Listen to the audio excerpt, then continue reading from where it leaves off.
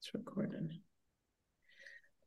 Hello, everyone. Welcome to Tech and Soul. I'm Tamika Key, And I am Lynn D. Johnson. and we are navigating digital dimensions today. So, first, we're going to take a quick moment of silence for, I think we decided to not cover this topic because we weren't sort of in a space to cover it, but I do think we should take a moment of silence for the conflict currently happening in Israel and Gaza, just acknowledging it's fucked up in a lot of ways.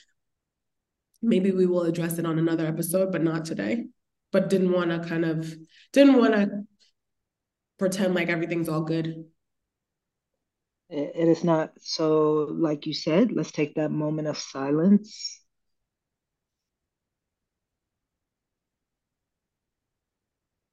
And so this is going to seem a little flippant, but it's not.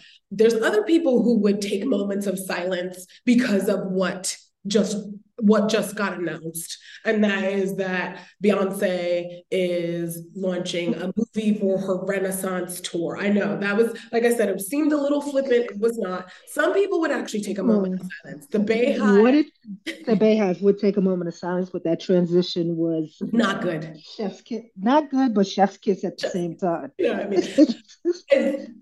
So it's funny. I am not a Bey stan. I love Beyonce for the spectacle. I love her for the for the showmanship.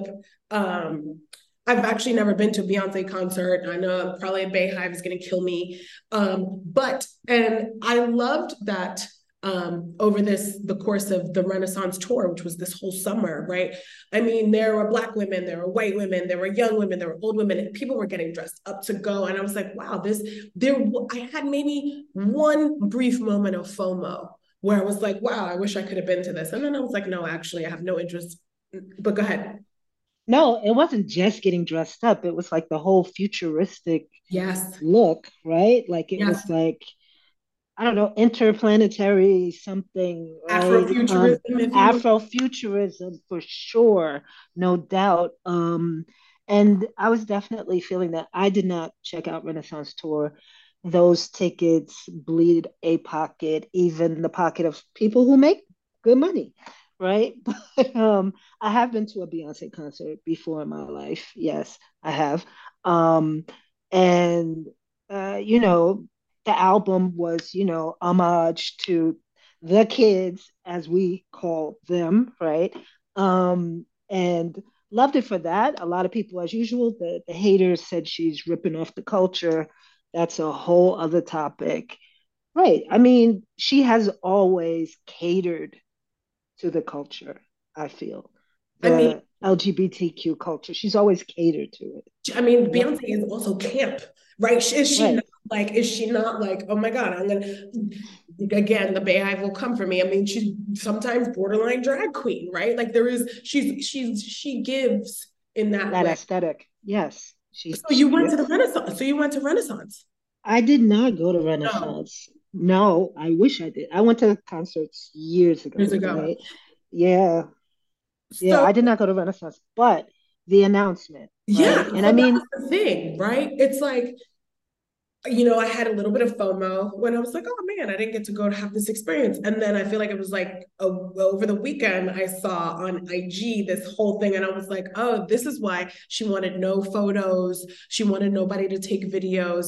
This is why she was like, no, I'm going to try to, in an age of everybody holding up their phone and watching the artist through this small screen when the artist is in front of them, she tried as hard as she could to sort of contain that so that the finished package could be shared in cinematic form. That's one thing I think Beyonce and her team have done pretty well for years is control the narrative and control the media around her experiences.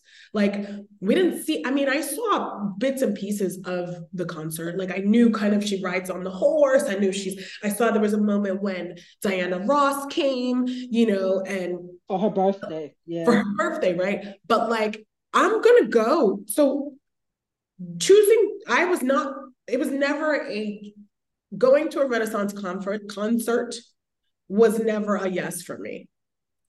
Going to the Renaissance movie was an instant yes for me. And that's That's interesting. right. Go ahead, keep going. That's interesting because, back in what was that, 2018, Mm-hmm. she had Homecoming, Right. right? And that was homage to HBCUs, Yep. right? Um, and so she's kind of done this thing before. I think why it's even bigger now, and of course we knew she was going to announce it. She was not going to just let Taylor have it. It's like, wait a minute, I'm gonna let you finish, but But right, as she was giving that, right? But here's my show, my movie. Um, the the thing you said you only saw bits and pieces. The thing that was the thing this time was her child, Blue Ivy. yeah, Blue. Mm-hmm. Blue was the thing. Like everywhere you went on social media Yep. were snippets and shorts of Blue. Yep. So I wouldn't be surprised if Blue is not a producer on this film. I haven't looked it up yet, but I wouldn't be surprised. It's so interesting that you say that. Also, I think I saw snippets of her other two children in the video as well. And so it's this very curated, Beyonce and her team have always had a command of media and a curated Agreed. understanding of what to drop on which platforms and when, which kind of is the segue into kind of the tech and soul piece. If you think about this from an artist or creator standpoint, there's an unprecedented opportunity now to do a 360 deal with yourself. Now, everybody's not Beyonce. You still have to have distribution partners and all of those things. But if you wanted to, and I think Issa Rae is also an example of this. If you wanted to, you could drop a video, you could drop an album on SoundCloud or Bandcamp and let people buy it. You could sell tickets to your show on Bandcamp, right? Drop an album on Bandcamp and SoundCloud. Do a live stream on Instagram, crowdfund a behind the scenes video, and then have people pay you to watch sort of your tour in the making. And there some of these lesser known artists who have like just these fanatic fans or followers. I see some of them on Instagram who I've followed.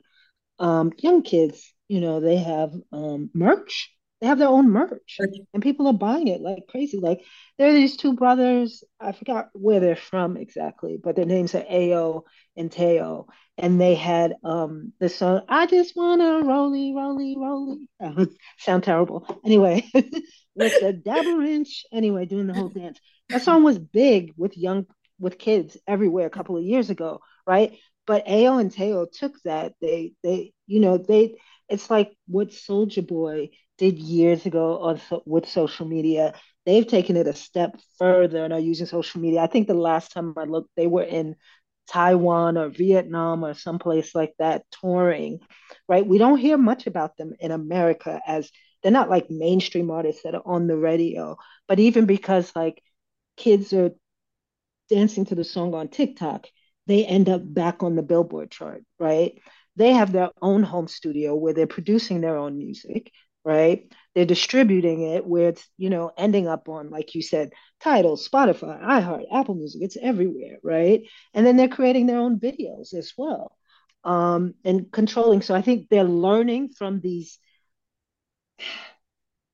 Taylor and Beyonce do it big, right? But they're doing it in a way that is just enough for them to own a home, drive a Tesla, wear Gucci shoes, whatever, whatever it is. Right. They're doing just enough on their own that like a label does not have a piece of them.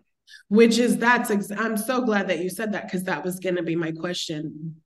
What is the role of a record label in this new digital kind of this digital first music sphere, in that unless you want to achieve Taylor Swift status, right? Unless you want to be, I was thinking about there's a young lady, Olivia Rodrigo. She's interesting, Yes. right? Unless you want to be sort of icon status, do you need a label? as a creator, do you need representation? What does the music, what does a record label what does the music label sort of provide? And I think maybe it might be interesting, one of our future episodes, guys, we're going to start having guests, I think, but one of the future episodes might be interesting to talk to. There was the guy that I think I mentioned that I met from United Masters, which is like United's kind of, I think, indie division. But like, what role do they play, and like where and how do they fit into something like this? Because let's go back to so we talked about this from the creator standpoint. Let's go back to the entrepreneur standpoint. If if I'm an artist, why do I need to give anybody a percentage of anything if what are they giving me in exchange for the percentage that they're getting is the They question. can get you, they can get you the Pepsi commercial. Right. They can get you the walk in the Louis Vuitton fashion show. They can get you, you know what I mean? Like it's to what's Rihanna's boo's name? ASAP Rocky. It's to a point that ASAP, I said ASAP, oh Lord. Like Aesop's. ASAP, yeah, I'm like ASAP's fables. I'm like showing my auntie status for real.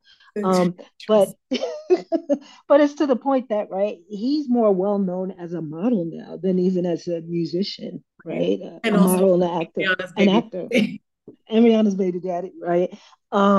So although he likely you talk about this, he has that whole ASAP crew Yeah. is under him, right? So any of them come out with records, they're under him or the whole crew. It's kind of like, not to mention her husband. It's kind of like Jay-Z did with Rockefeller back in the days, right? But I think it's, so it's interesting because there's record labels, but then there are also these creator representation firms now and Right. creator talent agencies that offer similar capabilities. They give you some distro, they connect you to brands. I guess, I think the question is becoming, right? If you want to do a 360 deal, if you want to, which probably I'm dating myself even saying that, right? But if you want to have a multi-platform artist experience, it seems like artists have more options to partner with others than they did in the past, and artists can pick and choose. But then maybe, I guess one question would be, what's our advertising and publishing angle for this? What's the ad tech or media? You don't want to know the ad tech angle. Yeah, tell It's a tell me. I want to it's know. a it's a conversation a lot of people are having. So we're talking about cutting out middlemen, Right, basically, right. right? A lot of people are saying if SSPs don't differentiate themselves in the ad tech ecosystem, publishers are going to start going directly to DSPs. So that for me, that's a cutting out the middleman angle. But how can a indie publisher, hmm, how can an indie publisher get advertising, get distribution, especially when social media is so effed up right now, right? I I mean, want to hear your thoughts. If you were advising me, I just started a little media media thing, company. You a started a media media company. Is company. that what I you did? started a little media company, and I come to you and I'm like, hey, I want my content everywhere, and I want to be able to do events, and I want to be able to do merch. How do I go about this? Because I'm looking at this from like how Blavity. I'm not going to say anymore. I'll let you go. Go ahead. Oh man. So that's a good question. I think I want to address your first sort of segue into this, and that is that publishers are thinking they will go to DSPs directly. So that's not, I don't think that that's a, I don't, it doesn't surprise me that that is part of the conversation because SSPs do need to differentiate. But when you think about the fact that a DSP is a buy side platform, the DSP is designed to extract as much possible value from that inventory as possible for the buyer at the lowest possible price. Theoretically, an SSP is supposed to help publishers get a slightly better price for Get the them. better price. Mm-hmm. And so I feel like, and again, from what I've heard, Trade Desk squeezes little indie publishers is like trying to squeeze blood out of a stone with them. And so I don't see how going to a platform that is designed to extract maximum value from your inventory is going to be a better solution than working with a platform that is designed to meet your needs theoretically and have those two talk. So I would say that I I do think there's something to be said for if what have you done for me lately? What is your SSP doing for you? Are they introducing you to new demand? Are they helping you understand how things are changing? Are they you know, are they providing value in the ways that you need them to provide value? If not, then I'd say find a different SSP. I wouldn't say try to go directly to, because the DSP has no incentive to benefit a publisher. Okay, so let me give you an example, but I think this is more about direct, right? Yahoo cut off the SSP, went all DSP. Uh, they One of the things they are offering, and I guess it is a direct program, but they are offering Yahoo as well as other premium publishers, right? Direct to the So they're an ad advertiser. network. Basically. Like Just say what you are. If you're an ad network, just we say you're an are. ad network, I actually right? really like Yahoo. Sorry to interrupt you. I actually really like Yahoo. I think that Yahoo is not a typical publisher in that Yahoo still has. I was actually talking with my colleague about this today. Yahoo has its old publisher roots, but Yahoo also has some of the tech in-house still from the various acquisitions that I don't think a smaller traditional publisher that you're talking about is going to have. So Right, no doubt. So now back to the smaller publisher conversation. Does the smaller publisher, is their creative resource, is it Raptive, formerly Cafe Media? Is it rebranded? Okay. Yeah. Is it Group Black? If you know, is it is it I'm gonna ignore that. I'm gonna ignore that one. Is it what's the other one? There's one that begins with an M. They have like a lot of cooking blogs and stuff like Mediavine? that. Mediavine.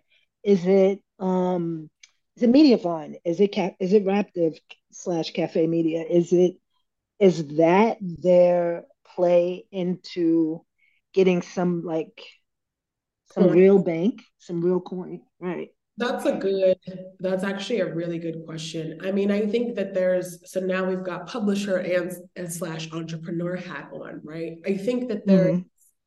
I think that, I think that it depends on what the goals are of the business.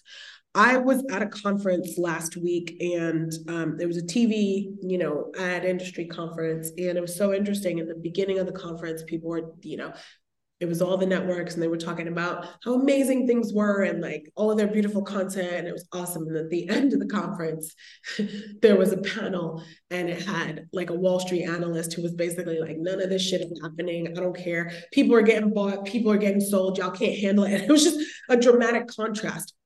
What the point of that is, I think that the days of massive growth, like the days of a BuzzFeed, the days of oh my God, I'm going to reach, hundreds of millions of uniques super quickly and transact based on that. I think those days are kind of done because of audience segmentation and fragmentation and all the platforms. And so I think it's, if the publisher's goal is to make, this actually comes back to what you said in the beginning. If the publisher's goal is to be Beyonce and Taylor Swift, I actually don't know what to tell them. Take some VC money, get yourself, grow at a hyper ridiculous rate, and then eventually get sold off for parts, aka Vice Media and my other favorite, Complex, right? Um, but I think there's something to be said for sustainable growth. I think there's something to be said for figuring out who your audience is and creating content, merch, and experiences that speak to your audience so that you can form a business that allows you to buy some Gucci sneakers, buy a Tesla, and buy a house, as opposed to fly around the world in a private jet, right? Like I don't know if that if that answered I your. don't get a G6. I don't get a G6. I just get a Tesla. We're so, oh my God, we are so great. I like it. But I mean, again, I don't know. What do you think? You are much more plugged into kind of the publisher world than I am, admittedly, anymore. What do you think? Are the days of turbocharged Taylor Swift level growth over? No, I don't. I don't think it's over because when you have a company like the Arena Group Mm. or like who's another one like them? Oh, Dot Dash Meredith, Yeah. right? Right? These M&As are going to continue to happen, and then they're going to gobble up these smaller publishers, Okay. right? And then they'll have all these verticals, Okay. right? So that to your other point, the indie publisher can hope to get gobbled up, right? And become, like you said sold off. But there's also it's not venture funding. What's the funding that's going into a lot of these publishers now? Can't think of the name of it right now. Is hedge fund? No, it's not a hedge Yeah, fund. like What is PE, private equity. yes, private equity. That's the Yeah, but yeah, I know it's not good for publishers, but no, there are no. small publishers going that route, right? And that's especially some of these like locals, right? Local publishers, right? Who are hoping to be parts of chains. You know how they used to be back in New York? Like there was New York Press and there was Village Voice and there were all of these. So nowadays, what's happening is some kind of private equity company will own a string of these in various cities and like streamline them and make them all operate the same way. And right, because it's all about cutting costs. Yeah, because Um, well, I actually learned what a PE firm does, right? Like they buy distressed assets or they buy these platforms, streamline them so that they are operating effectively so that they can sell them, right? Like they're again, not is not yes. to be in the business for the long haul. Yep. Um, you know, I think the last lens, which I think there's a full circle ability to tie this conversation together though, because I think the question is, what is the publisher's goal, or what is the what Music is the artist. publisher's goal, or what is the creator's goal? If Because I think you can also look at Taylor Swift, who had to renegotiate. I think she had to reissue a bunch of her work because she didn't own her masters, or she didn't own her, right? And so it's like, what are these deals that you are signing up for as a publisher, as an artist? And again, what's the goal? If you want growth quickly and you want money up front, that's a thing. But then what happens longer term? Are you building something that can continue to pay you over time? Are you building something that gives you that flash in the pan? Right. Well, I mean, that is the thing, right? Uh, Beyonce's been building this brand since the Beyonce brand itself since the early 2000s, right? When did Taylor come out? Was she 2000. early 2000s too? Yeah, early aughts, right? They're both early aughts. So, oh, you don't like aughts? You don't like when people say It's aughts? fine. I'm like, what the fuck does that even mean? But that's separate. That's what all the music writers I used know to they say, do right? aughts, the early aughts. Like, what the fuck? Anyway, Anyway, I used to be part of that camp, so you have to excuse me. Um, but yeah, they've been building these brands for so long, like just right. But do they own the full brand? and That's I the think question at the end of the and day. then a case of or they're now at a point where they are starting to own the full brand. And again, I think to tie this back to the publisher piece and or the media owner is, what do you own of your empire? Like what you can build on these platforms, right? As people are saying, you build this audience on Instagram. there's a really interesting blog called The Tilt. It's written by Joe Polizzi, who sold Content Marketing Institute to another company. And so it's all about the creator economy. And it's one of those things where he talks about, he's like, this is rented land. Mm. Put your Instagram audience, but as soon as you can get their email address, as soon as you can put them into your platform, as soon as you can get them to a place that is not owned by the walled gardens, you're going to be better. And that's kind of the same thing that goes with like a music artist. Actually, I just found out that Bandcamp was owned by Epic. And Epic is actually, yeah, I don't remember when they bought them, which was a whole thing. Maybe that's for next week or next episode. But and they laid off like half of the staff because Epic is having a bunch of financial issues right now. But yeah, Bandcamp was owned by Epic, which was a thing. Last hat that we have not discussed is Black Woman Hat. Mm. What do you think about the new Renaissance movie from a Black woman standpoint? Like, how does it make you feel? What's your, I have to say, I don't, and it is ridiculous.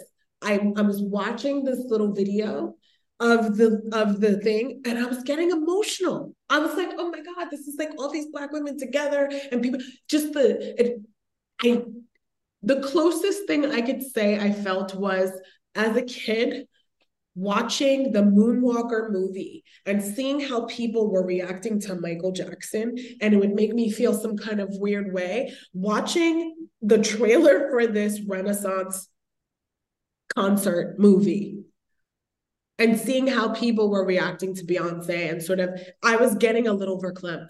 And like, I don't know I, how, like, I don't know how that works, but I was. as soon as you said you were feeling, I was going to be like, were you verklempt?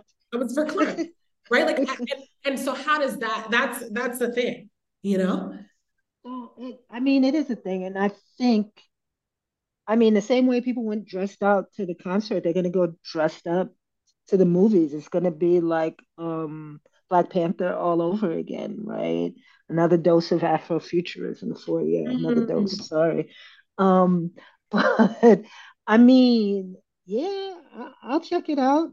Usually I wait till things are on, something I can watch at home, but I'll go and brave the crowds for Beyonce. I mean, I love the album. There are people who have dissed the album, of course, but I love the album. The album is very well because they dissed it because they tried to say she didn't give credit to the people but she did. If you look at every song, it has like 20 names on it. That's how much she gave credit to everyone. But as a Black woman, yeah, I'm excited. And I am also, I hate that people also diss it. Like, oh, she makes all this money and she doesn't do any. She does a lot for communities and for funds. And like I can't, don't ask me to quote what's the name of all of them right now. I should have looked them up before we got in here. But I know she has various projects and various things she contributes to. So she does share the wealth. And I mean, I think a lot, she and Jay-Z, I'm going to bring them both back together. They try to school people on how you can get like them, right? I feel like they do. They're not just trying to hold all the dough for themselves. They want to see Black folks come up. That's what I think. That's what I feel from the messages they put out there. I mean, it's a whole other conversation. I feel like this is a perfect place to end. We started with Afrofuturism, ended with Afrofuturism. Guys, speaking of Afrofuturism and supporting small publishers and small media owners, hit a subscribe below. Subscribe to our podcast so you can get us in your inbox directly. And we'll continue the dialogue, and then we'll keep you posted for when we do our first in-person Tech and Soul event, right? Yeah, looking forward to that. Till All next right. Out.